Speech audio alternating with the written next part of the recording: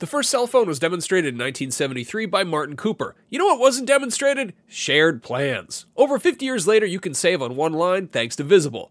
When you switch to Visible, the wireless company that makes wireless visible, you can get a one-line plan with unlimited 5G data powered by Verizon for just $25 a month, taxes and fees included. No hidden fees. No, really. You can look around for them. They're not there. Switch now at Visible.com. Save on wireless without the hassle. Switch to Visible today and save at Visible.com. Monthly rate on the Visible plan for data management practices and additional terms. Visit Visible.com. Contained herein are the heresies of Radolf Burntwine, erstwhile monk turned traveling medical investigator. Join me as I uncover the blasphemous truth of a plague-ridden world, that ours is not a loving God, and we are not its favored children. The heresies of Radolf Burntwine, coming January 2nd, wherever podcasts are available.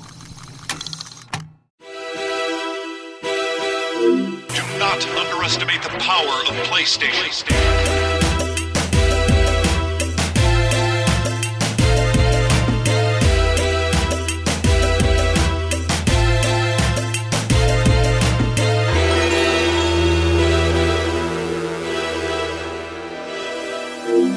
Hello, everybody, and welcome to Podcast Beyond. What? What are you doing? Are you spooky pirate? Was that the beginning of the episode? I could be. Sure. We're just starting like that. Yeah, that's good. Welcome to the podcast. Right, that's You're like the everybody. old man at the end of the Garfield Halloween special. Why have you seen that? Oh, because that's good. What is that? You haven't seen the Garfield Halloween special? No one has ever seen that. The one thing I know is I'm a scared I don't want to cat. talk about That's Garfield. Hey, everybody, welcome to Podcast Beyond, episode 444, really? Beyond. Beyond. Beyond. Beyond. Beyond. Beyond. Beyond. Beyond. Wow, would you turn into a sheep there? What was that? That was awful. I like how you're looking at my... You have your own sheet. Yeah, It's got a Frankenstein. I had to turn, It's got a turn the Frankenstein sheep over, on top sheet of it. over. Yeah, I Is that like Duke started drawing Ron Perlman for some reason. I'm Max Scoville. This is Marty Sleva. Hi, Max. Brian Altano. Hi. Oh, I'm sorry. Thank you. Well, you've never done that on the podcast before. Apparently it's the first time. And Jared Petty. Back from my long exile. Thank you for having me. Yeah, long exile. So there's a bunch of games that came out. I'm actually super bummed I missed last week because I powered through Uncharted 4 and Ratchet and Clank over the course of the weekend and that last Monday, and then I got jury duty, which was very boring and crappy. We talked console was that on? about your crime last week. Yeah, my love of the animals. It turns out you're supposed to love animals, but there's a line. When you said drawn. you got jury duty, it sounded like a game. You pre-ordered jury duty. Yeah, I got jury duty. That Got Pauly the, Shore game? Collectible, yeah. So Uncharted 4, man. What do you guys... We want to talk about that a little bit? You want to talk about some other stuff? We also been playing Doom. Games are coming out all the time, constantly. Yeah, this is like a weird, good, awesome time for video games all of a sudden. Like, Yeah. what the hell? It's May. Yeah. Like, what? When did that ever Let's happen? all release them right before E3. That How many sounds good. Novembers are there a year now? Yeah, we've let's start with Uncharted. Since Brian, you were gone, we did our spoiler-free impressions a little while ago. Max, you weren't on that episode, but the three of us have finished the game. Jared, have you finished it? No, I have not. All right, so we'll go easy. Not on only it. have I not finished it, I've not started it. I have not had a chance to touch it yet. That's like the opposite of not finishing it. Yeah. Have you unstarted? I have not even unstarted. I have not installed. I have not put the disc in. Have you played any of the games in the franchise? What, Uncharted? Yeah, I've played Uncharted before. Yeah. Although it is not, to be clear, not my not something I'm like riveted by. I think Sure. they're fun, Sure. but not something I'm like chomping at the bit to play. Well, I think it's always been one of those franchises. It's sort of jack of all trades, master of none. Yeah. And I think this time around, it's absolutely the most beautiful game ever made. So it's a master of something. So it's a master of something. They're this time gorgeous, around. they're fun, they're cinematic, they're all kinds of good things. They're just not really my cup of tea. Sure. So I'll eventually play Uncharted 4, but I am in no hurry. And I've had Doom for work, so haven't really had much of a chance. I was to actually hoping we would get some more sales numbers in about this game so far because it was out for like a week towards the sort of very end of the April MPD. Nope. Is that not true? No, it was delayed into May. Both It was games come delayed out in in May. May. So what were the UK numbers that just came out? I don't know, some Do you weird guys see UK those? things. No. It basically had the biggest launch in any game in the history of the franchise. Wow. Yeah. Well, that's I mean, beautiful. that makes sense because the PS4 is suddenly on top and the PS3 wasn't really on top so much. So Well, yeah, I mean the PS3. I think there was a lot more units out at the time of Uncharted 3, but the thing about the Uncharted games is that's very fascinating about them is that they're always a very slow burn. Like they kind of just kick around for a very long time. I think for probably 3 or 4 years after this, people will be like, I want to buy a PS4. What game should I get? And they'll get Uncharted. Yeah. Or they'll buy the Uncharted bundle or something like that. Yeah. It's such a great...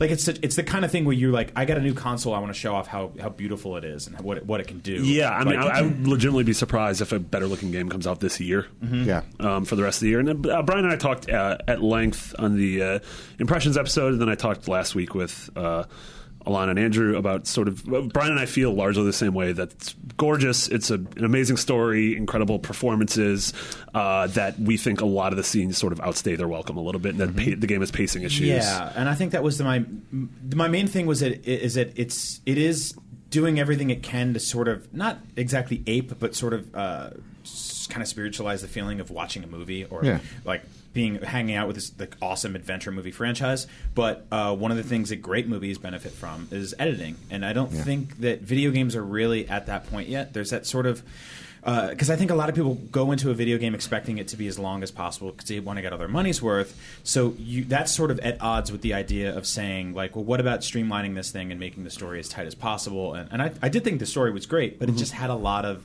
sort of just bloat. Yeah. Well, I mean, you cut a scene from a movie. Yes, that was a lot of investment in the actor salaries and the crew and the rest of that. But it's still only a day or two of filming out of a 10-week shoot. You cut a level from a game, and you're talking about weeks, months, years of work by people. It's also all the QA and stuff, because you got unlike a movie, you can have a set that's rickety and broken, and maybe you fix something in post, but like.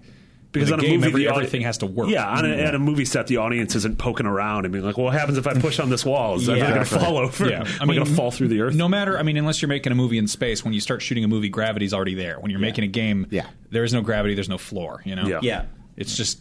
That being said, I think hell. like almost every good movie ever made starts with a great script, right? I mean, there's some improv on set, and there's some stuff that just kind of magically materializes in the room. But usually they make the guns first for games, and then they just kind of build the story around it. I think games are made more like Soldier with Kurt Russell. Yeah. And I think my issue with Uncharted 4 was that if you were to lay out the script, which I haven't been able to do, but I think there would be probably more than 30 times where someone said, like, this door doesn't work, let's find another way around. Or let's find this box to move to this thing over here. And to me, it was kind of death by a thousand cuts with the flaws in this game. There was nothing that really stuck out that was like, this sucks. There really isn't anything in that game that flat out sucks. There just isn't. I don't know if you I completely agree.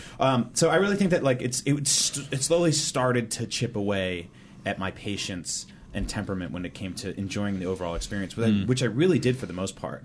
But with a movie script, you're able to sort of pan out and say this scene doesn't work, or this scene doesn't work, or we've repeated this so many times, or this character said this so many times. And I almost found that the characters in Uncharted 4 were almost like painfully aware or self-referential at the tedium that was actually happening on screen. Like, you keep quoting that one line from Nathan Drake. Which was it? Oh, it's my ass is full of gravel. Because they added this new butt slide mechanic, and he does that a bunch of times. And he, a bunch of times, also they're like, the that door man doesn't... would hit a driveway. That was the original line. But there's a bunch of times where they're just kind of like, the door doesn't open. Fun fact about a thief's end. A thief's end is full of rocks. So, ultimately, this game's got tremendous reviews. I almost was kind of scratching my head on the review day, being like, wow, like 99% of the people who reviewed this game gave it a perfect score. And perfect doesn't mean perfect. A 10 out of 10, a 5 out of 5, whatever, the A+. But I honestly felt like it felt a little more flawed than that, and I think people will see some of its flaws a little more on repeat playthroughs. And I don't know if it'll stand the test of time the same way some of the other ones have, but I mean, we'll see. What's your favorite in the series? Two.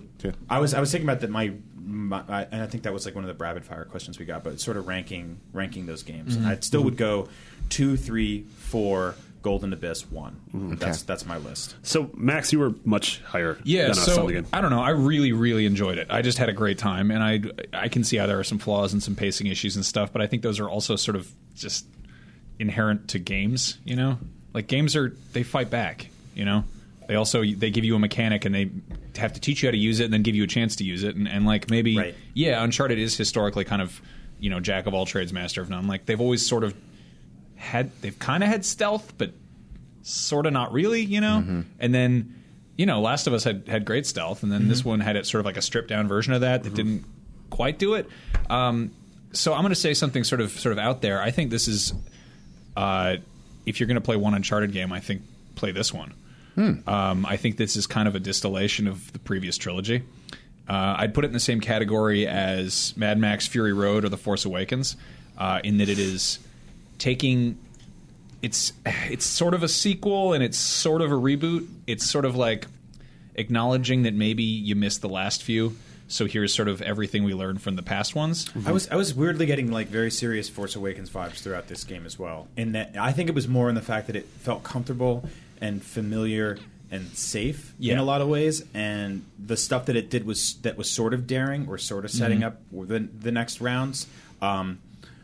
Wasn't too dangerous or adventurous, but it just all it fit perfectly in its little box, you know? Yeah, I mean, it seems to me like, and this is interesting also coming off of Ratchet and Clank, where they went back and they looked at an old game and they're like, how do we modernize this game but also keep it kind of, similar? Right. In this case, I think that Fury Road is a really interesting comparison, because Fury Road is technically a sequel, but it's a new actor playing Mad Max, and it sort of acknowledges the previous ones, but it also but you don't need to bring anything into Fury Road. Right. Yeah. Exactly. And the same goes for Uncharted, because they've always kind of done that thing where they've started, like, you can jump in any of those and kind of pick up what's going on. Yeah, I mean, they're like Indiana Jones. They never explain where short stuff comes from. Like, he's just this kid who Indiana Jones is like having driving around in a car, which is weird. And like, I mean, how does Sully just kind of shows up, right? Like, and the first one. I saw like Colin was saying that like you need to have played the previous three. Could not disagree more. Yeah, I can't. I'm just I think it's probably a lot better experience if you haven't. It was one of those like, you're gonna bring a little more sort of background knowledge and baggage to who these characters and their relationship. Baggage is actually a really good way of putting that. Almost baggage like in a negative connotation. Well, where because I think like this is now the fourth or fifth time where Nathan Drake has set out to do something that the people who love have told him not to do, and he's defied marriages and friendships and been like, I'm going to do it anyway for his own selfish perversion of finding a glowing rock at the top of something, right? So, and I think that like, so I will say that like without spoiling anything, the way this story sort of concludes, I think you'll cherish it a little more if you've played the other ones, but I don't think it's necessary to go in with those things. I think the more you've put in before, the more you can get from this now, but I don't think it's required homework. Is there anybody in the office that's playing this now that didn't really deal with the other three? Me. Yeah? Oh, how's that? Okay. I played Uncharted 1 when the Nathan Drake collection came out. Uncharted 2 and 3 honestly came out, and 2 especially. I've talked about this before on the shows. Came out, there was like a couple year span where I sort of just fell out of games when I was working at a coffee shop, and that's how I missed stuff like Mass Effect and sort of like Skyrim and Fallout 3.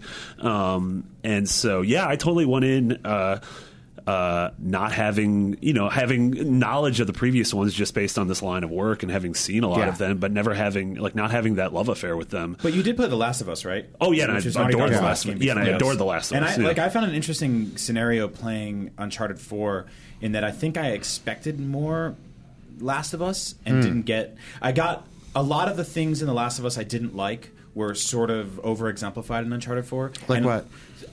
So, for example, like the sort of crate puzzle type of things that happen a lot in The Last of Us. Yeah. Rear their ugly heads 20 times in this game.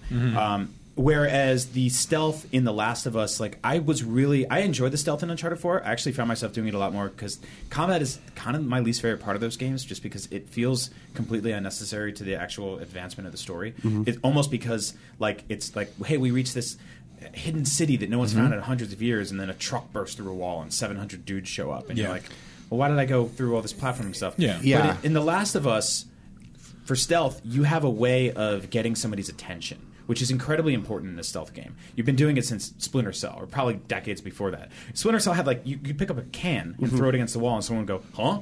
Or like your little whistle in Metal Gear or anything like that, right? Yeah, or counter attention. You're like, you want them to look over there so you can slide a hand trick and go to the right. Throwing a brick in The Last of Us or something like that, and people are like, what was that? You can't do anything like that in Uncharted 4. So you could sit behind a wall for an hour waiting for somebody to move. Maybe you follow their enemy patterns. So that was one thing I thought was sorely missing. Number two was sort of the weapon system of being able to like take something and put parts into it and make it better. And I've talked about this so many times in this show, but I really wish that they made an Uncharted game that had something that had less disposable weaponry. Yeah. You know? Okay. Yeah. I mean, I think that this is weird. I liked it better than The Last of Us, I think. Wow. Like, that's a bold statement, I realize, but I remember one of the big discussions when The Last of Us came out is like, is this fun?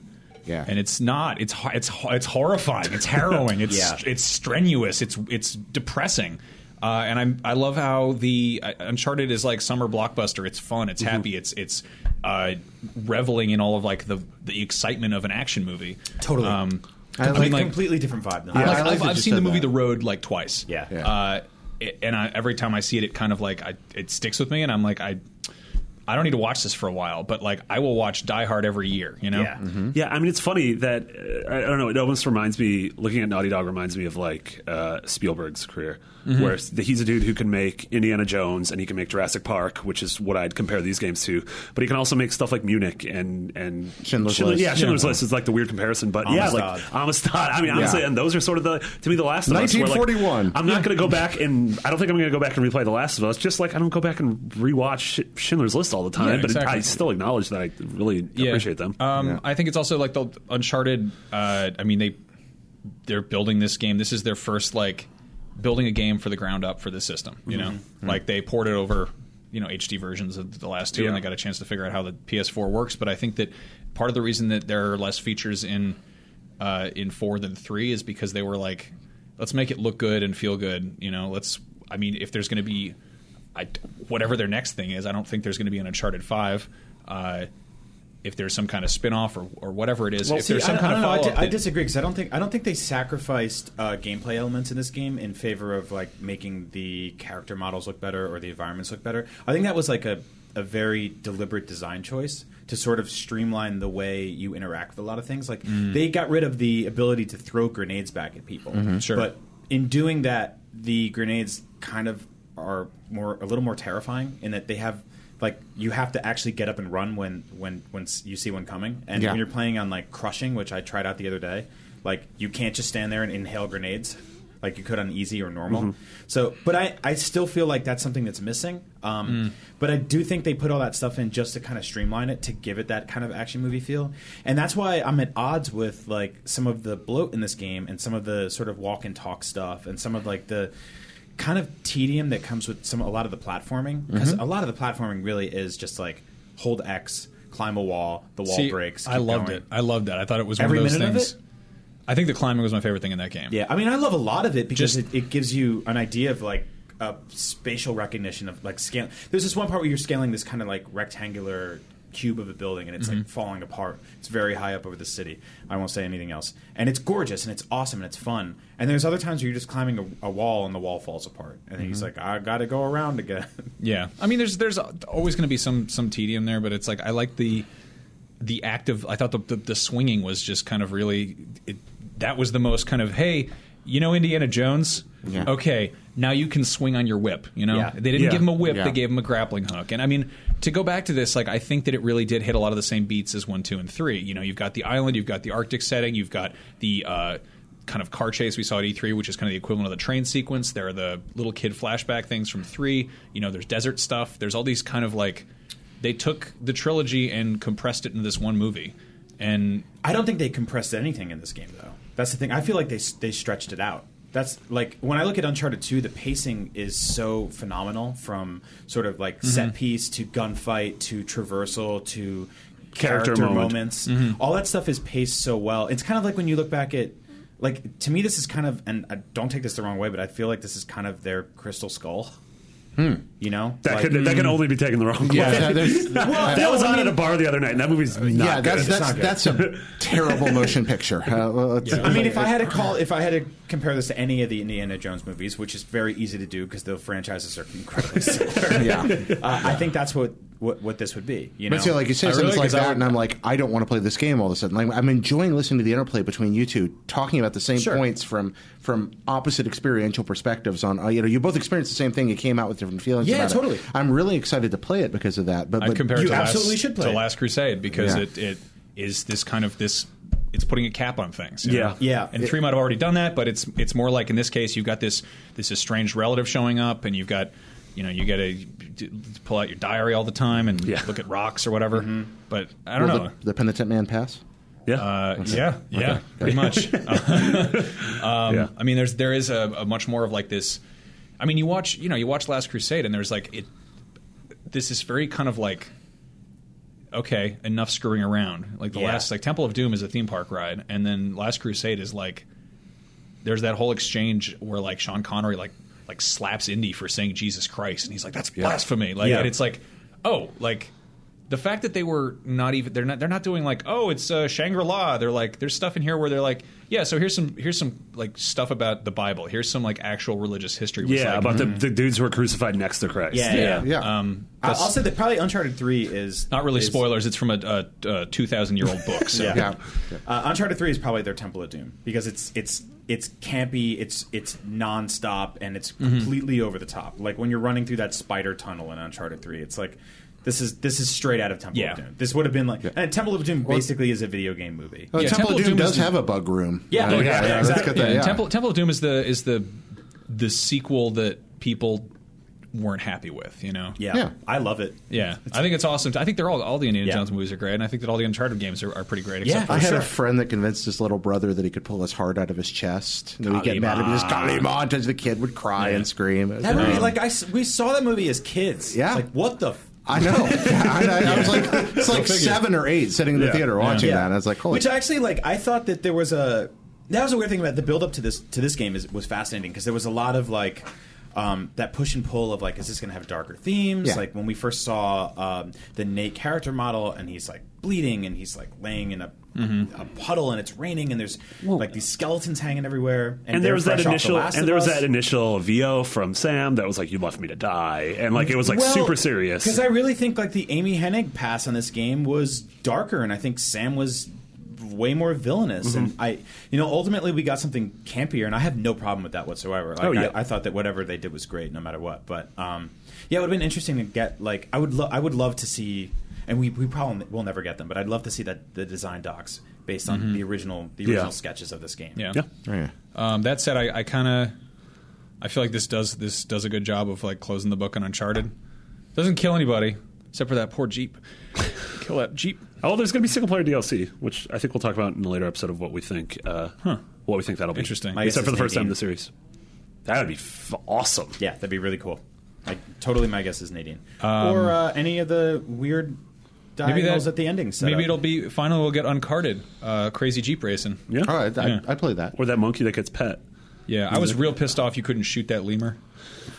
That's terrifying. So I did a thing where like there's a part where like a lemur jumps on you and he's on your back and you can't really do much with him. But I went into camera mode and I turned off the character model, so I just had this really awkwardly posed lemur in the middle of space, and I'm just like spinning the camera around. And I just wanted to stand back there and say like Banjo-Kazooie lines. I forget if I talked about this here, but one of my favorite things in that game was accidentally dying in the middle of like a conversation with Sully because you're like, oh, this is so pretty, and you ride your Jeep right off a cliff. when you get that Jeep and you just veer off a ledge, he's like, yeah. So what I think about Matt, I go, ah! I was in tears. Everything goes black. I had to reload a save because I got my Jeep like just vertically perched.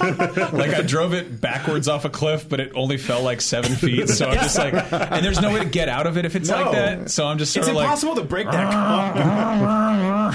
It's really stupid. So yeah, it's a great game. Go check it out. Another game that came out is Doom. Jared, let's talk about Doom. Okay. Doom's fun. I like Doom. You guys playing Doom? Yeah. Okay. So do you playing it, Max? Mm-hmm. Yeah. Okay. I'm really enjoying Doom. There's things I don't like about it. A lot of things that I do. I think that they succeeded in creating something that's kind of altogether new. I haven't seen a game that rewards aggressiveness like this. Maybe ever. Yeah. And I really like that about it. If you haven't played it yet, the gimmick's pretty simple. When in doubt, attack. When in trouble, attack. You get more health drops from enemies when you're in trouble. What's the tutorial? It's the beginning of the game? game? It's like hell punishes the indolent. Like I don't know. You're stuck to like they've got you in a sarcophagus and you break your chains and you start killing dudes, and then like Optimus Prime like talks to you or something through the wall, and then you start killing people. And if you're in trouble, you attack, and if you're really in trouble, you attack closer range, and you do a glory kill, and that turns enemies into loot pinatas, and you grab more life. And so there's no regenerating health, and there's no infinite ammo. You're always picking stuff up, and the only way to get more is to kill more. So you're just rushing headlong at everything all the time, and the AI responds appropriately. It's not completely stupid, but it's mostly concerned with just coming at you and pummeling you to death very quickly. And that style of play works. Your guy's quite mobile, not quite as mobile as original Doom guy, who I think is clocked at like 40 miles an hour, like just walking around. Doom is it's the alternate video game timeline where the 90s never ended. Yeah, it's like if they kept making those games. But there are some the things that we'll get there. But in addition to that, so it rewards aggression. Then it's got this really good arena kind of design. You have section of corridors and then these big arenas. But the arenas aren't big open areas. They're intricate. They're often 4 or 5 tiers high.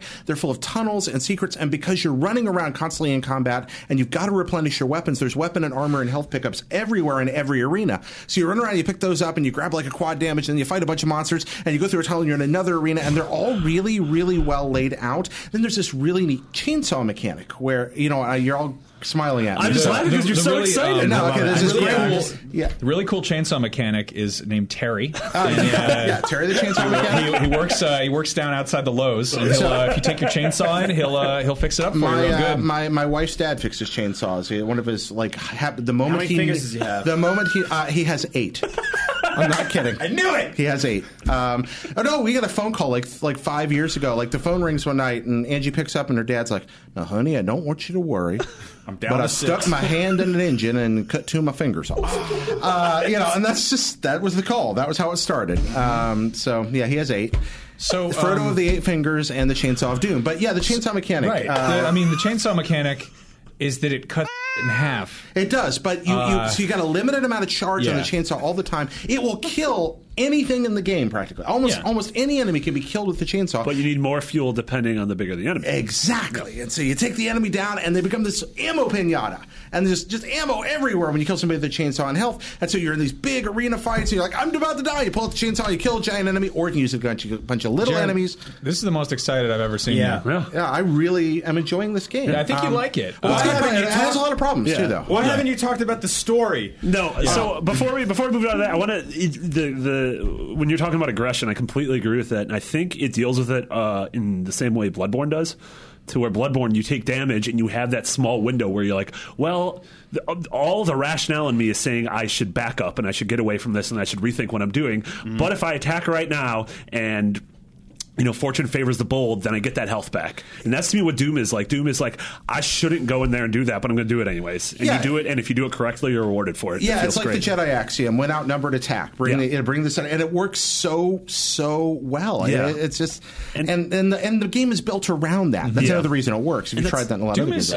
It is exactly what I was hoping it would be, in that it is Mortal Kombat 9, the shooter. I was totally hoping it would be this, and I saw the second I saw it, I was like, this seems like it could be, looking at what made it great in the first place and going, okay, let's sort of modernize that, but not like let's not screw it up by making it third person or making it 3D or whatever. I love how dumb that sentence is, but how much perfect sense it makes. It's like being like telephone, the airplane. Yeah. No, I mean it makes perfect sense. Your glory kills are basically fatalities, and your chainsaw is more or less X-ray moves. It's kind of like they've made it a little bit more casual, but at the same time keeping the thing that makes the series great. You know? And the glory. Oh, go ahead. Oh no, just if you haven't, I know Brian, you just started this morning, right, or last night, you said like you're not totally feeling the depth of the combat yet, and I think you need to give it an hour and a half to 2 hours before you get enough weapons and before you can start upgrading your suit and start upgrading your actual weapons, and then you start getting runes. The runes, that's what does it. When we were talking about Uncharted, how you said before how you don't feel a bond to any of your weapons or equipment. I totally feel the opposite about this. That's awesome. Like, this is my combat shotgun, and I've upgraded it that way, and this is my rocket launcher. I think I was expecting to be immediately grabbed a little more by a game that immediately throws you into something. I love that. Yeah, I'm like, really 5 seconds in, I'm shooting a dude. Yeah, and I will say that the verticality of the levels did throw me off a little bit, because it gets a little bit tedious. That's one of the worst parts, is the platforming. Yeah, the vertical platforming. There's before we get to the bad stuff, though, I absolutely agree with Marty on this. Give it a little time, because your abilities do change, and when you get the double jump plus the midair turn plus the glory kill speed up, where you get faster every time you glory kill kill somebody. Oh, crap. Like, then you're That just like, sounds fun. you become this like flying acrobatic Katamari of death, like spinning with 10 different weapons that you're switching between in a half second. Slow down. Okay. So that's fun. Also, go ahead. I wanted to say that like I've always kind of hated modern shooters for the lack of pageantry of getting a new weapon. Mm-hmm. Like, I hate how much time I spend in, I don't know, Uncharted or Call of Duty or whatever, where you kill a guy. This happens in Fallout too. You kill a guy and he's got a different gun from what you have, and so you spend a second being like, which is better? Whereas in Doom, you walk into a room and there's a shotgun, and you're like, I don't have one of these. I got a new toy. Like, I remember in 5th grade, like when my friend had like the shareware Doom file or whatever, and before we'd figured out how to go on the library internet computer and look up cheat codes, we were like, he's like, I found the rocket launcher. I'm like, you found a rocket launcher? That's insane. Yeah. What else is there after that? And then he's like, dude, there's a chainsaw. I'm like, there's a chainsaw? Yeah. Why? Yeah. You're on Mars. There are no trees. Yeah, there's totally this. You can at a certain point in the game, I think like a third through, near the end of Mars, you get the old school shotgun, like the double barrel. You get the double barrel shotgun, but you can get it a level earlier if you find a secret. And when I found that, I was like, oh man, that's another thing. There are secrets everywhere. Yeah. But like that's something that I love so much. I think that is such a wonderful example of this game's kind of thesis. The fact that one of the last weapons you get in this space colony is a double-barreled shotgun with a wooden stock. Have you guys got the BFG yet? No. I think I'm like halfway through hell. They're so kind when you get the BFG because they make a big deal about it. The end of halfway through hell. We got about 20 minutes left. So they make a big deal about it. Doors over, you grab the BFG, and then like the very first thing the game does is like you go through hell to get the thing. You finally got it, and then just these huge double doors open. There's like 50 enemies on the other side. It's just like, what will you do now? Yeah. You know, it's moments like that. Which is great. A very classic Doom moment, by the way. Oh, yeah. There's Exactly. so many moments in the original Doom where you just open a door and it's just like, that happens a lot. I always love, like, at the end of Knee Deep in the Dead or the shareware thing, whatever we had, I remember it was like the scariest thing in the world because you get to the end of the thing and you're like, what's in this door? And you push it, and you just go into a black room, and you just hear like, and we go in there with God mode on. And we're like, what's in here? And it would just be like a bunch of dudes, and we kill them, and then we're still in this stupid sarcophagus. It's every enemy in the game in like one hole. Yeah, it's great. But Doom is awesome for that, and I love it. And there's stuff in there that makes no sense, and this game totally embraces it. Also, Doom Guy is a prick. Doom Guy is the angriest jerk. Such a jerk. I love it because I always imagine Doom Guy being like kind of like he kind of bridges that gap between like old school game characters like Mario, where they're kind of like, of course they're the hero, you're playing as them, and then like, you know, later characters who are more gritty. But like he was always like, I mean, when you get shot in the face, he'd get like a little nosebleed, and he'd be like, and then you get like a power up, and he'd be like, I'm God mode, whatever. But like, there was never really any like, he never had any attitude, you know. He was still kind of cartoony. In this case, you are the angriest man. You don't push buttons, you punch them. You keep the one thing in that game that helps you is this robot that's like upgrading you, and every time you upgrade, you just punch it in the face. You beat the hell out of it. Yeah. And the robot's like, you're like beating up those little guys from Batteries Not Included. It's awful. It's great, and that extends to some of the missions. You know, Optimus Prime voice is like, "Don't do that. Will you stop breaking those? Just smash something." You're kicking the butt. Yeah, that extends to the enemies too. I mean, when you get killed, sometimes you see your enemy bending over you for like a half second. I had a Revenant rip my arm off and start beating me in the face with it with my own arm. Which I sort of deserved that because I entered their home and started killing all their friends. It's great. Now, there's some things about it that aren't as good. Go ahead. Maybe we don't want to do that. Yeah. No, I think it's fine. You just talked about how an enemy ripped off your arm and beat you with it. Yeah. What do you have problems with the multiplayer? Who cares? No. There's a chainsaw, you idiot. It's a really good game. I feel like just Chinese food takeout is delicious. It's made of rats. I don't care. Just the fact that it's doing so many really new things, because it is an old Doom. It's a little over reliant on arenas, even though they're very well laid out. I wish I could zip through some of the levels more. I can zip through arenas, but I can't zip through the stages Doom style. Right. I missed that a little bit. The vertical platforming stages are irritating as all. Oh yeah, they really are. How do you feel about like the sort of movement and speed of the gunplay? Because I feel like it's a little floaty. Are you playing on console or PC? Console. Okay, I'm playing a PC. We're on a PlayStation podcast. Yeah, I know. Okay, right. So I started The on... name of the show has nothing to do with PlayStation. I know.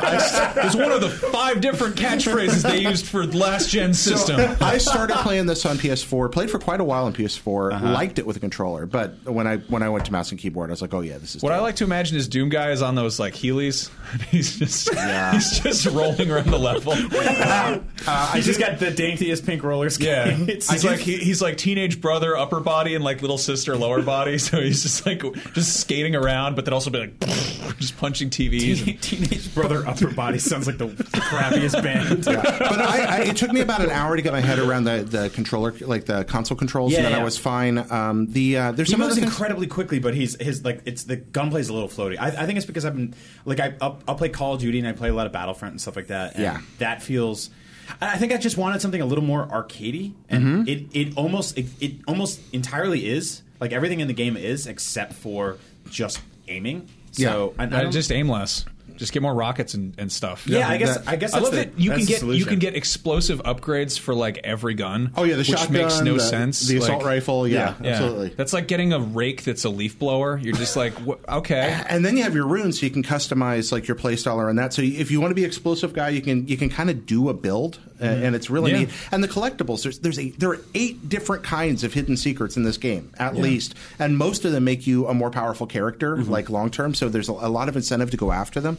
But the soundtrack is amazing. The soundtrack. I think the soundtrack's trash. It is trash, but it's perfect for this game. It's just like guitar. Yeah, I wish you could unlock the original Doom score, like the original, like the old kind of. Well, have you found a hidden Doom level yet? Like one of the original? Yeah. Okay, no, so those I saw that video though on IGN.com, the #1 source for all things that you can. So it is so fun. You find one of those and you go into it. You pull the lever. You go in, and the music starts to like as you go in, it starts to midify. Yeah. And you get in there and it's like, and then you go out and it's just president, and you go back out and it kind of that's what it's like to have a stroke. It kind of dynamically Everything turns changes into a back, Windows though. 95 game. Now I really want a stroke. The rune challenges suck. They're easy early on. They get harder, and eventually it was like I'm playing Forza load and times, Doom. at least The on load PS4, times, are really annoying. Like mid level's fine because if you just don't die, but if you start dying a lot or start doing those rune challenges, it's like this is like 40. It's like Bloodborne when you die. Yeah, like, the platforming.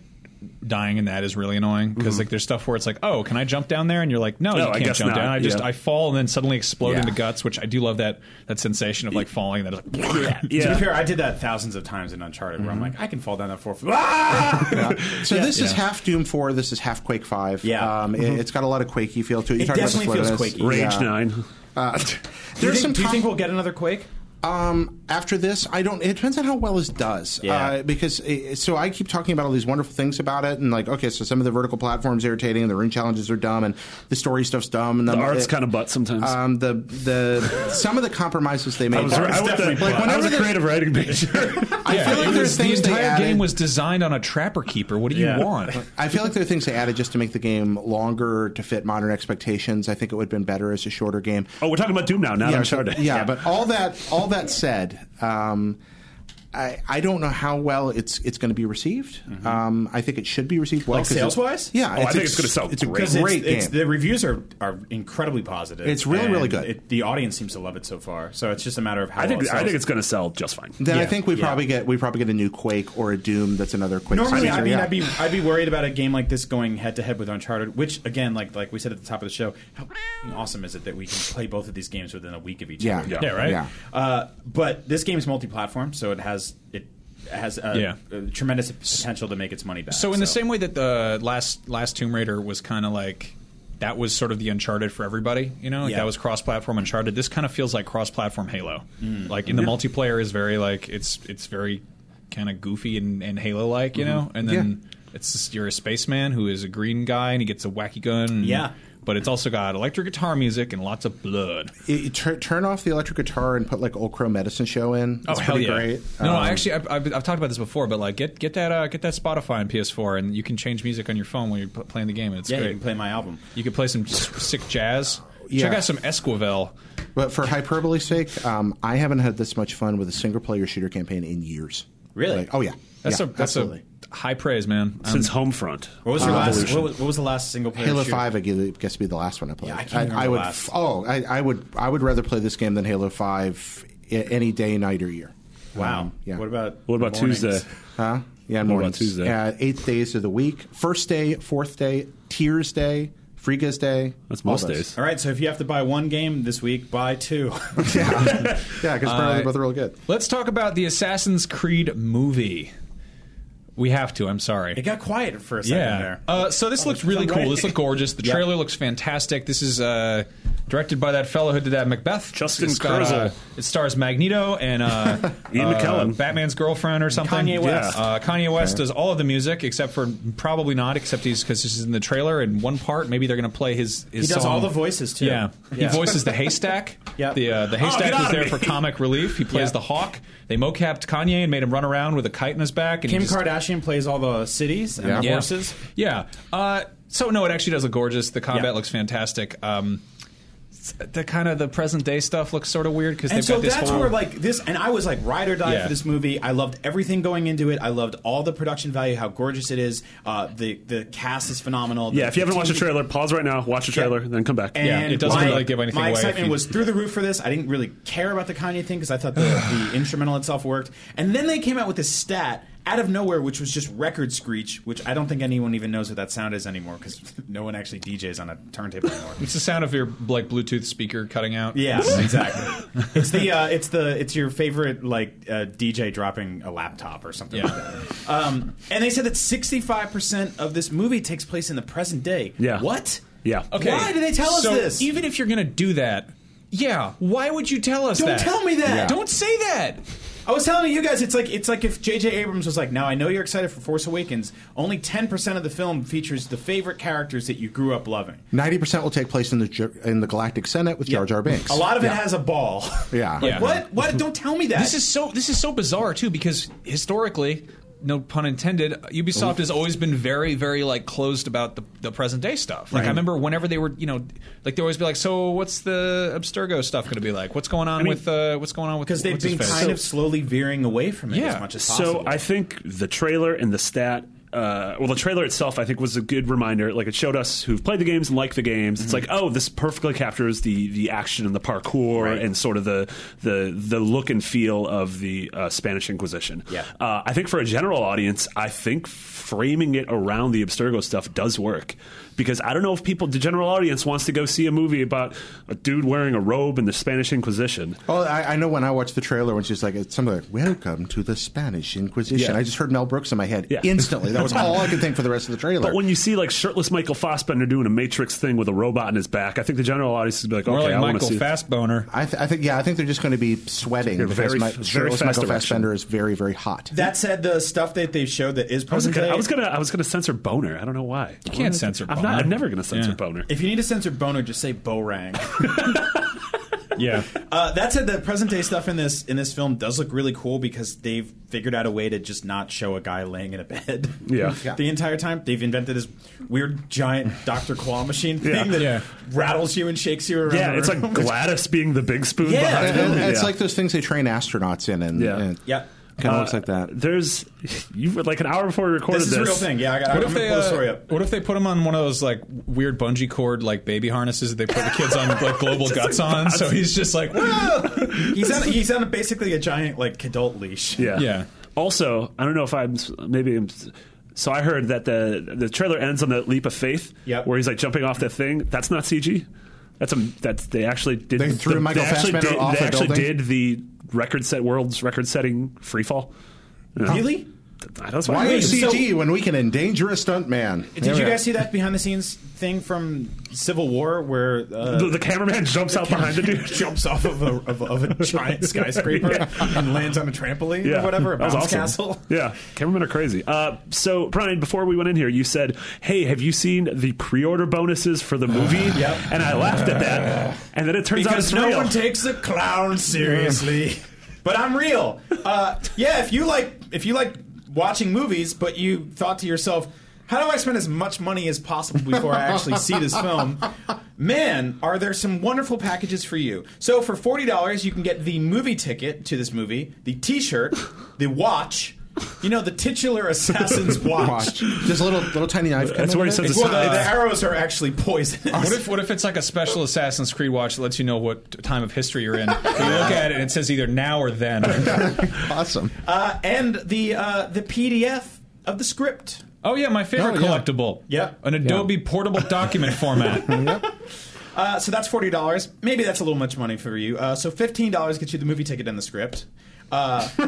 Maybe you have a little bit more money and you want to spend $60 on the McFarlane Toys Aguilar Hidden Blade, which is a plastic peripheral for your real arm. That's the thing we unboxed and I cut myself like a year and a half ago. That terrifying blade that you and I were legitimately like scared and having fun playing with, and people reading people in the comments were like, they got paid to do this. Yeah, we did because that's how jobs work. I just love that the creator not by Ubisoft. The creator of Spawn sent you a plastic toy that you hurt yourself with. Yeah, exactly. That's beautiful.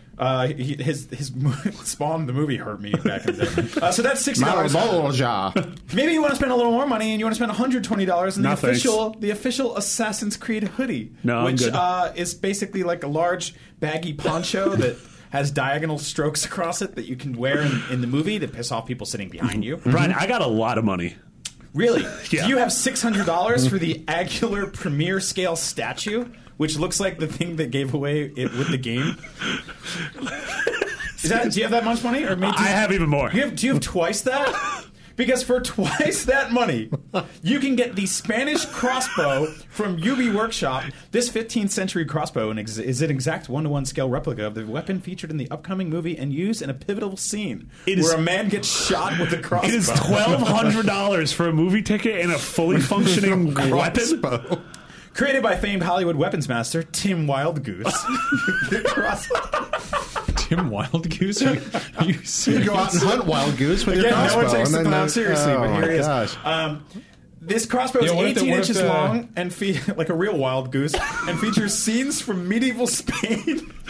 Are they like etched along the sides, like hunting scenes? Yeah, there's like weird, like artisanal etchings. What if the pivotal scene is in like a middle of a very climactic moment where it goes up a watchtower and there's a falcon flying around it? It's like, Scrah! What if some guy just goes out on his balcony and just shoots the falcon? It's like, you've desynchronized. Your spirit animal is dead. He's like, ruddy falcons can't stand a lot of them. They keep eating the hens. If you're excited for this and you do have $1,200, I don't know, maybe find a charity. But if you really do have this much money, act fast, because there's only 20 of these in the world. Handcrafted, numbered, and limited to an edition size of 20. This piece is a worthy centerpiece. That's stupid. I once bought a crossbow for $20 at a sporting goods store and traded it for Iron Man midnight opening tickets. Yeah, keep in mind it's also available. It's available exclusively on Kernel, so you'll have to look that up. Yeah, you can buy a pretty good crossbow for $200 or $300. Sporting goods, get a crossbow. They're fun. Also, I hope all 20 people who buy this have to engage in some sort of a Hunger Game next year. Keep in mind that also comes with a movie ticket. So you and 19 other people in the world can be the first people to ever get arrested for bringing a real crossbow into a movie theater. That's probably not true. You don't think so? It's probably happened before. Jared has a story. Jared's uncle. There's got to be somebody that brought a crossbow to a movie. All right.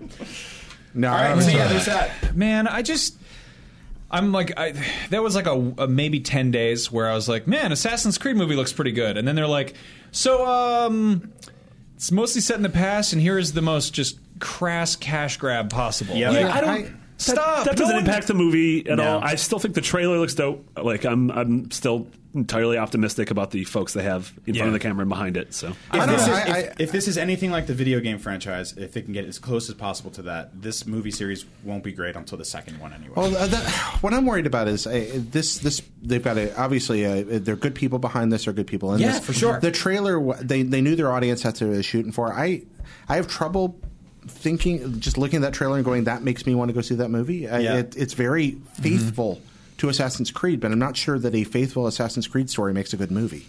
I'll go see if you say it's Da Vinci Code meets The Matrix, then a whole bunch of dads will perk up and go, I love those. I don't know. I watched it and was not. I was impressed by the fidelity, but I was not impressed by wanting to go see the movie. I'll see this movie because I have 86 minutes to throw away to anything. The same reason I'll see Ghostbusters or anything else. I've seen some of the worst movies ever made, some of the best movies ever made. It's a movie. we'll all be okay. Yeah, it's faster than a game. I feel like a hypocrite. I spent last night watching. I'm going to beat that movie so quickly. That was the original tagline for HBO. Movies, they're faster than games. The script over here, or our run of show, also states Tetris sci-fi thriller trilogy coming from China. I don't think we should talk about that at all. There's nothing to say there. I think that's a terrible idea. Why would they make 3 movies based on Tetris? That's awful. And now I'm talking about it. I'd rather see that's a movie. A bad idea. Don't do that. I'd rather see a movie based on tetanus. I think that'd be much more exciting. The tetanus trilogy? The tetanus arc. All right. How much time do we have? Final Fantasy 15. Want to hit on this for a second? Yeah, I'll hit on this really quick. I just want to pimp a couple things we have on the site and going up on the site soon. Today, on Tuesday, we put up this really rad 2-minute battle montage of footage we captured. I guess I could say it while we were in Japan. That's what Goldfarb, Zach, and I were doing in Japan. Your secret trip reveal. Oh, dang. So all that stuff's going to start coming out now, right? Yeah, starting to come out. The battle montage is awesome. It shows high-level combat. It shows, like, we actually had, like, someone at Square who's, like, one of the best at the game, like, run through with a bunch of different weapons. They spawned a bunch of enemies. They used the high-level magic spells. Like, the Blizzard spell is insane. It, like, frost kills a yak and everyone gets cold, just like real life.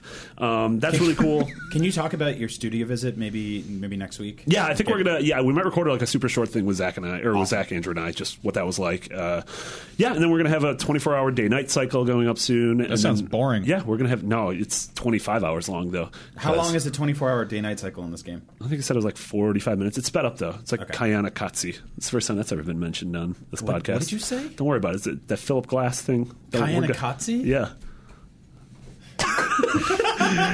And then we're going to have next week rolling out part 1 of our making of Final Fantasy 15 documentary, which is going to be super cool. Cool. Awesome. That's exciting. I think I'm at the point where I don't want to look at this game anymore. I just kind of want to check it out when it comes out. I was excited when we went there, and I was even more excited when we finished up. So actually, that's a really good point, because we do a lot of studio visits here at IGN. People go on preview events and stuff like that, and sometimes we see so much that people come back, and I'm like, you were excited about this game going in. Are you still excited now? And I asked you that question when you came back from Japan, and you said even more so. Yeah, that's even more so. Incredibly cool. Which I'm super stoked for. I bet it's really exciting when you got to hop in that large bed with all the developers and just cuddle around. Yeah, it was. I mean, it was more like a room with a soft floor. Those dirty back rubs you guys all did together. Yeah, very dirty back rubs. Did they show you the live Chocobo test chamber? Yeah, they're all chained up and eating sick rats. And then the last thing, Jared and I helped on a big group feature where we ranked all the core Final Fantasy games. We did indeed. Non-MMOs. Crisis Core. No, damn it. Final Fantasy Core. Spelling it was wrong. weird. I read the comments, and there was like 1,000 people being like, I totally agree with this list. Great job. I have no grievances with this whatsoever. Oh, no, that's the opposite of that. They were very angry that we put Final Fantasy 12 as number 2. Yep. They were not happy about that. No. People are usually like, it has one thing I disagree with. The entire thing is invalid. No, it's not. Final Fantasy 12, best vest in the series, hands down. Yeah. Best vest? I like. Absolutely. Someone got mad at me and was like, this is classic clickbait. I'm like, the title of the thing is ranking the Final Fantasy games, and when you click into it, we ranked them. Like there was there's no deception there. I think clickbait by definition is putting a headline on one thing that's actually different. Yeah. Like that's if you didn't like the article, that doesn't make it clickbait. That just makes it an article you didn't like. The next time you go to a restaurant and there's pictures of food on the menu, guess what? That's clickbait. It doesn't look like that. That's actually just wet clay that they took cool pictures of. I get money when you click on articles, so I try to write good articles that you will want to read. Yeah. If you don't like them, I do want to hear about it, but that doesn't make it clickbait. That just makes it something you didn't like. The exact opposite philosophy we use for the Up at Noon breakouts. Anyway, Valkyria Chronicles is remastered. That's come out today. That's the game where a bunch of small ladies get out on top of the tanks and jeeps and stuff. So last week we gave Andrew 60 seconds to explain why we should care about Persona. Yeah. I'm going to give you 60 seconds why we should care about Valkyria Chronicles. Sure. And go. It's a wonderful tactical RPG and maybe the best game Sega ever made. Done. You are so much faster than Andrew. Sonic the Hedgehog. Solange the Hedgehog? Can you do Sonic the Hedgehog in the remaining time? Valkyria Chronicles is super cool. Yeah, I was really a big fan of it on PS3. Zach re-reviewed it on PS4. It's a super great tactical RPG. Really great aesthetic. Yeah, it's one of the prettiest games I've ever played, and very well designed tactical RPG, which is a hard thing to do. Story's pretty good. You don't have to care for the genre to enjoy this game. You can play it on PS3, PS4, and if you don't have either of those and you're listening to this show for some reason, it's on PC too. Yeah. And also, Wild Arms 3 came out this week, so let us know how that is, because because that hasn't been out for a while. The Wildest Arms. Rapid Fire. You want to play a game of Rapid Fire? Let's do some Rapid Fire. So every week I go on the Podcast Beyond Facebook group. That's facebook.com/group/Podcast Beyond. And I ask you, our lovely loyal audience, to give me questions that are short and sweet so we can answer them at the end of the show and get through some wacky, crazy, stupid stuff. Wackadoo. Christina Moskalets asks, name the funniest thing you've each done after or during a night out drinking. I put on a suit and broke into an abandoned pumpkin patch and chased a three-legged, one-eyed, no-tailed raccoon with my friend's cane and then couldn't get out of the pumpkin patch, so I had to break into a shed and steal a stepladder. I fell asleep on a couch, and my ex-girlfriend called me and asked me what that noise was in the background, and I realized I fell asleep on a couch on the street that somebody had thrown out. We periscoped our own version of the Johnny Carson show from our hotel. That's right. That's on YouTube. At Comic-Con. Yeah. That's right. I vomited 1.5 pounds of fresh sushi up on the floor of the living room of my home in Japan and then fell asleep in it, where my wife came in at 2 a.m. and found me sleeping in it. Wow. James Sprules asks, why do people hate Call of Duty? The new one looks cool. I'm still nauseous over that last one.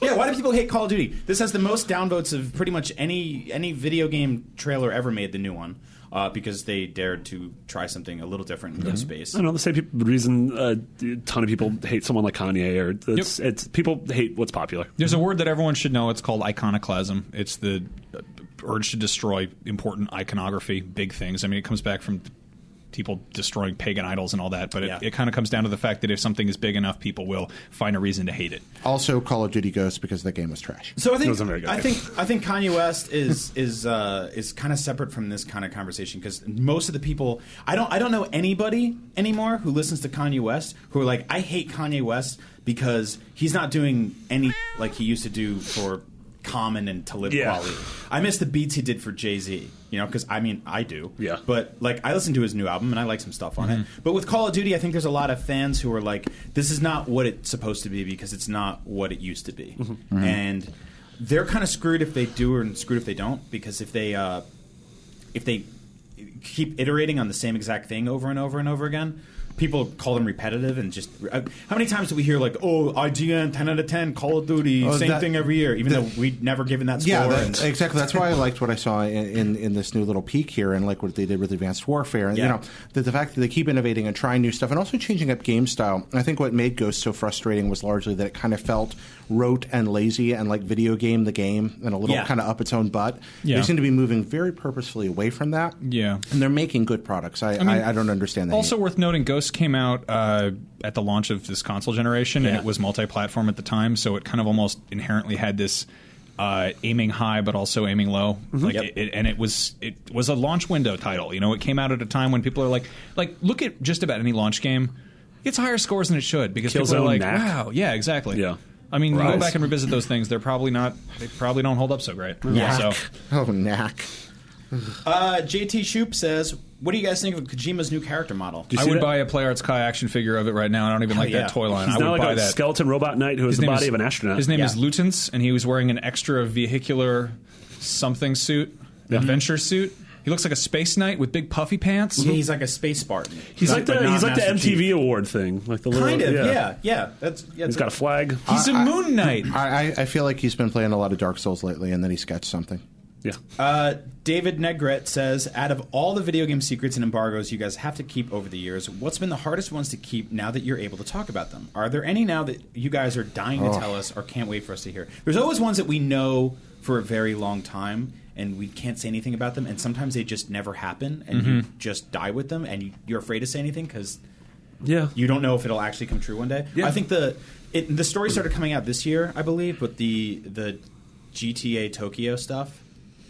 Yeah, I heard that in hushed tones in a okonomiyaki place in Tokyo. I remember hearing about that a few years ago and how they were struggling to sort of rationalize how to make Tokyo a city where you can drive around.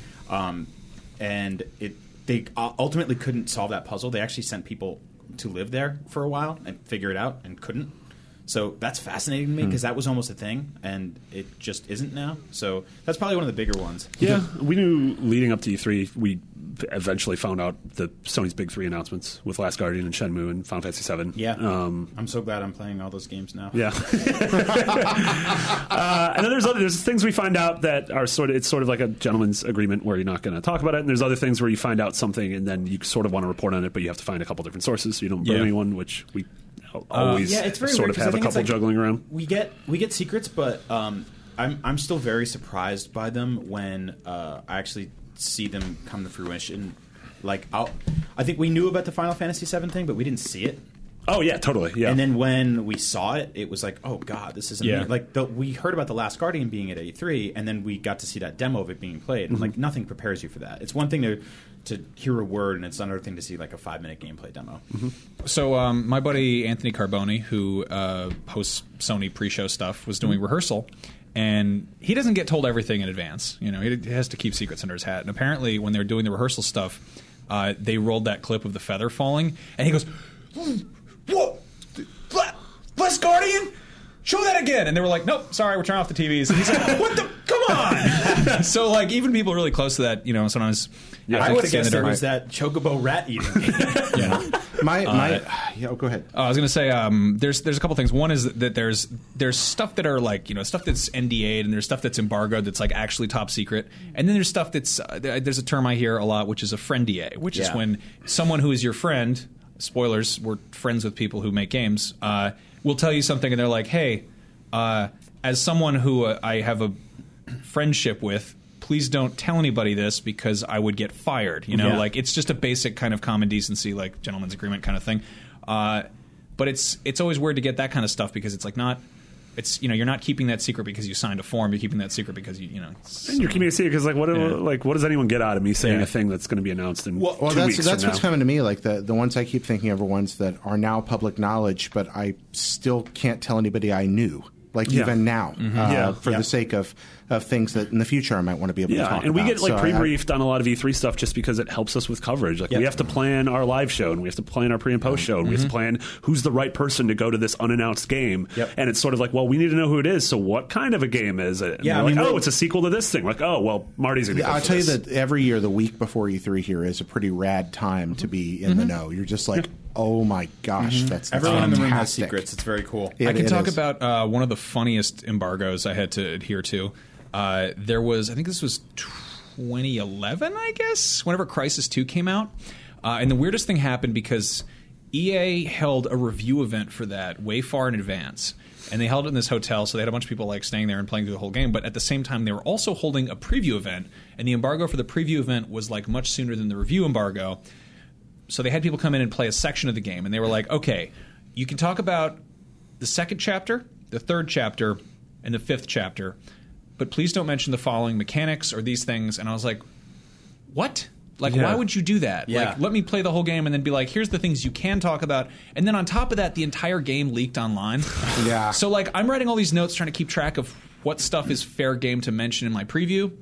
And then I wound up just watching a Let's Play leaked online. I just scrubbed through and I was like, oh, yeah, that part sucked. Oh, that part was all right. Yeah. And then the game came out and everyone hated it. And it was like, I think the embargo was up, like, at E3 or something, so it was just, it all got swept under the rug anyway, but it was just like a colossal waste of everyone's time, you know? Those are the most inside baseball moments of all, are the ones where something leaks, where you've agreed to something that, you know, you're going to hold on to a certain point, suddenly it breaks in the wild, and you're all trying to figure out how to make that work. Yeah, like, let's find someone who didn't know about it beforehand. A lot of the Nintendo embargoes, as I get a lot of those, are like particularly prickly because they'll be like, do not mention the main boss, who is, and then they'll say the main boss. I'm like, why did you tell me that? Like, I didn't know that. Don't mention the main boss of the new Zelda game, like, Zelda. Yeah. You're like, oh, God. You finally fight her. Or they'll be like, do not, like, we got one for a Pokemon game a couple years ago that I think I ended up reading on NBC because it was so over the top. Yeah. Oh, I love that. It was like, do not mention these characters, these characters, these characters. Do not mention this, this, and this. Do not mention the color of the hat that this character wears. Do not mention how high the grass is in Cerulean Town. You mentioned this, this, and this. It was like 6 pages of what you couldn't say, and by the end, you're kind of like, what can I say? Yeah. I'm just going to say nothing because I'm terrified. Yeah. It's the point you feel like you're being like trolled by a board intern. I think my favorite was Bayonetta 2, because that had stuff that was just like, not only was it incomprehensible to anybody coming from outside, it was also just hard to read. Like it was just unpronounceable. Like, think like one of those, like, JRPG titles that has like a bunch of colons and weird mathematical Square symbols in title. it, and it was just like it read like that, but there were just a bunch of bullet points, and I'm just like, I'm not playing this. Do not announce that you can kill Garlarvi or Sword R2 by cutting off his ankles. Why did you tell me that? Yeah. Anyway, and finally, Kyle McLemore says favorite cheat code. DN Cornholio from Duke Nukem. Of course. What's that one? I think it's just like, that's either God mode or that gives you everything. But I don't know. I just always like the fact that there was just a Beavis and Butthead reference in the cheat codes for that. Yeah. As far as actual like cheat codes that do something, I love in Heretic you can turn into a chicken, and you can run around and peck people in first person, and then you can go into like weird little secret areas as a chicken. I love the Why? the playable Wampas in Shadows of the Empire. Yeah. That was really good. I mean, it's not a great game looking back, but that was just so cool to be like, I'm playing as a Wampa. Yeah, I think it's all the ones I like are nostalgic. Are like 16 and 32 and 64 that generation. That's totally the stuff like I mention all the time about the Banjo-Kazooie stuff with like stop and swap that ended up being like cheat codes that you went back to after 2E came out. I love them. GTA 5 for still keeping the cheats in there. I love that too. It sucks that like cheats either get taken out for the sake of achievements or they get turned into DLC. Yeah, it sucks, or microtransactions. Yeah. Or a lot of them now are sort of Easter eggy stuff. Like I just saw Homefront: The Revolution just came out, which I have no interest in playing, but evidently there's an arcade cabinet you can find and then play 2 levels of Time Splitters 2 inside the game. Yeah. And I'm like, oh, that's awesome. I think for the historic context, ABAC ABB is really, really interesting because there's such a huge story around the existence of that code. I mean, there's a year of American politics that there's the Senate hearings on video game violence are tied to that code. That is a really strange story. And then the fact that you start the game and it's like, warriors have a code of honor, but there is another kind of code. Like ... and you're just like, huh? Oh, it's on! You just start hitting buttons until blood appears. It's an obvious one, but the Konami code is fascinating because first of all, it makes games that are incredibly difficult, incredibly playable. Stuff like Life Force and Contra. Yeah. But it also works in reverse on a game like Gradius, where if you use it, your ship explodes. Well, if you use it twice, your ship explodes. No. Yeah, use it twice, your ship explodes. It's basically just being like, you cheated. Yeah. You're dead. Yeah, if you use it once, you get every weapon in the game. If you use it twice, your ship explodes. I love that. I mean, I just love that it's also one of those things that's so famous that it gets rolled into like pop culture websites. Like you can use the Konami code on like CNN.com or something. And it's just like that's such a cool like. I mean, that is the video game equivalent of like the Wilhelm scream. Like that is such a little inside nod. Finally, we want to thank Alex Myers for sending Andrew a Persona 5 magazine. He's not here because he's in his corner looking at it and having a great time. Alex's YouTube is youtube.com/AlexMyersVids. That's AlexMeyers vids. Yeah. So check him out. Andrew was really excited because Persona 5 was on the cover of Famitsu in Japan. He tweeted that out on Friday, and all of a sudden, Monday morning, he came to the office, and Alex had overnighted it. So that was really sweet of him. He keeps coming up to me about the wiki and about adding some of the new details for Andrew, this. just go to bed. No. I want to do it, but it's so cute because it's like, I know it's really low priority, but that sounds like him. But it's really low priority. Yeah, he gives a crap. That's nice. Andrew Goldfarb was downright adorable. I love that man. I wouldn't go that far. Oh, I do. I love it. Absolutely. if he could ride around on my back like Yoda for the rest of my life, I jovially tolerate him. Yeah, I passionately enjoy him. There was a theory on YouTube that I hated him. I like that theory. That's pretty good. Apparently I give him weird looks in the show. That's just my dumb face. About a year ago, Max hated me. Remember that?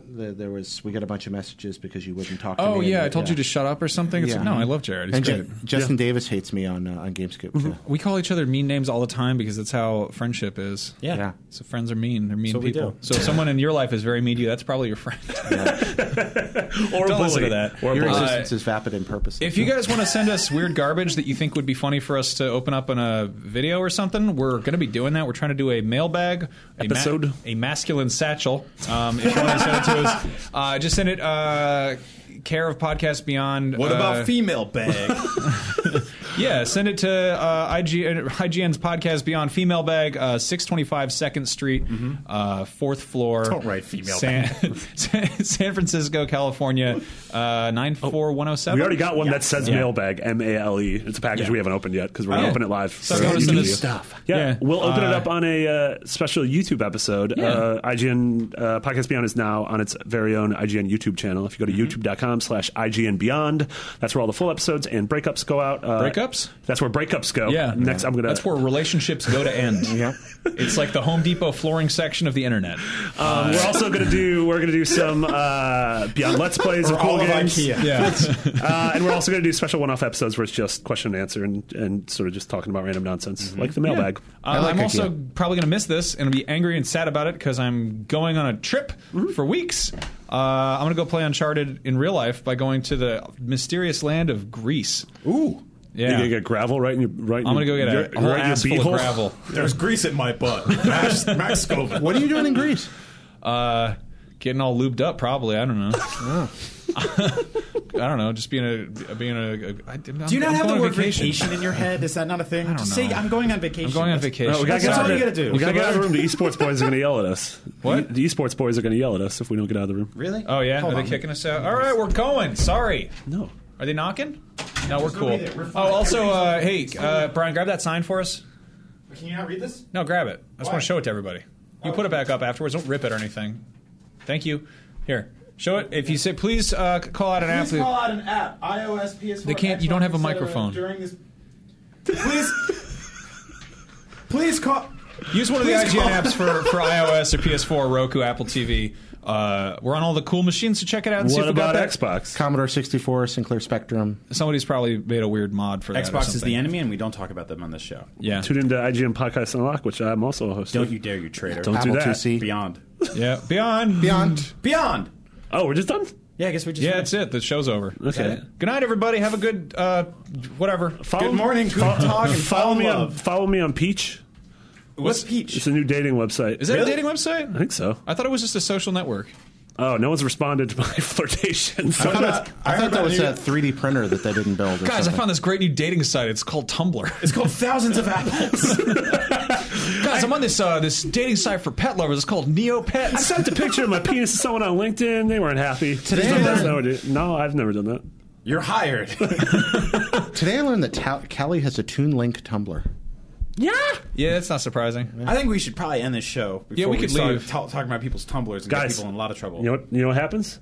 They kiss now. Oh, I like this. I put small sombreros on the collector's edition statues. I was born of their affair. Yep. So that's how Uncharted 4 ends. You should watch this video on, you should watch- on the podcast. I should also Beyond probably YouTube cut channel. this part out of the audio recording.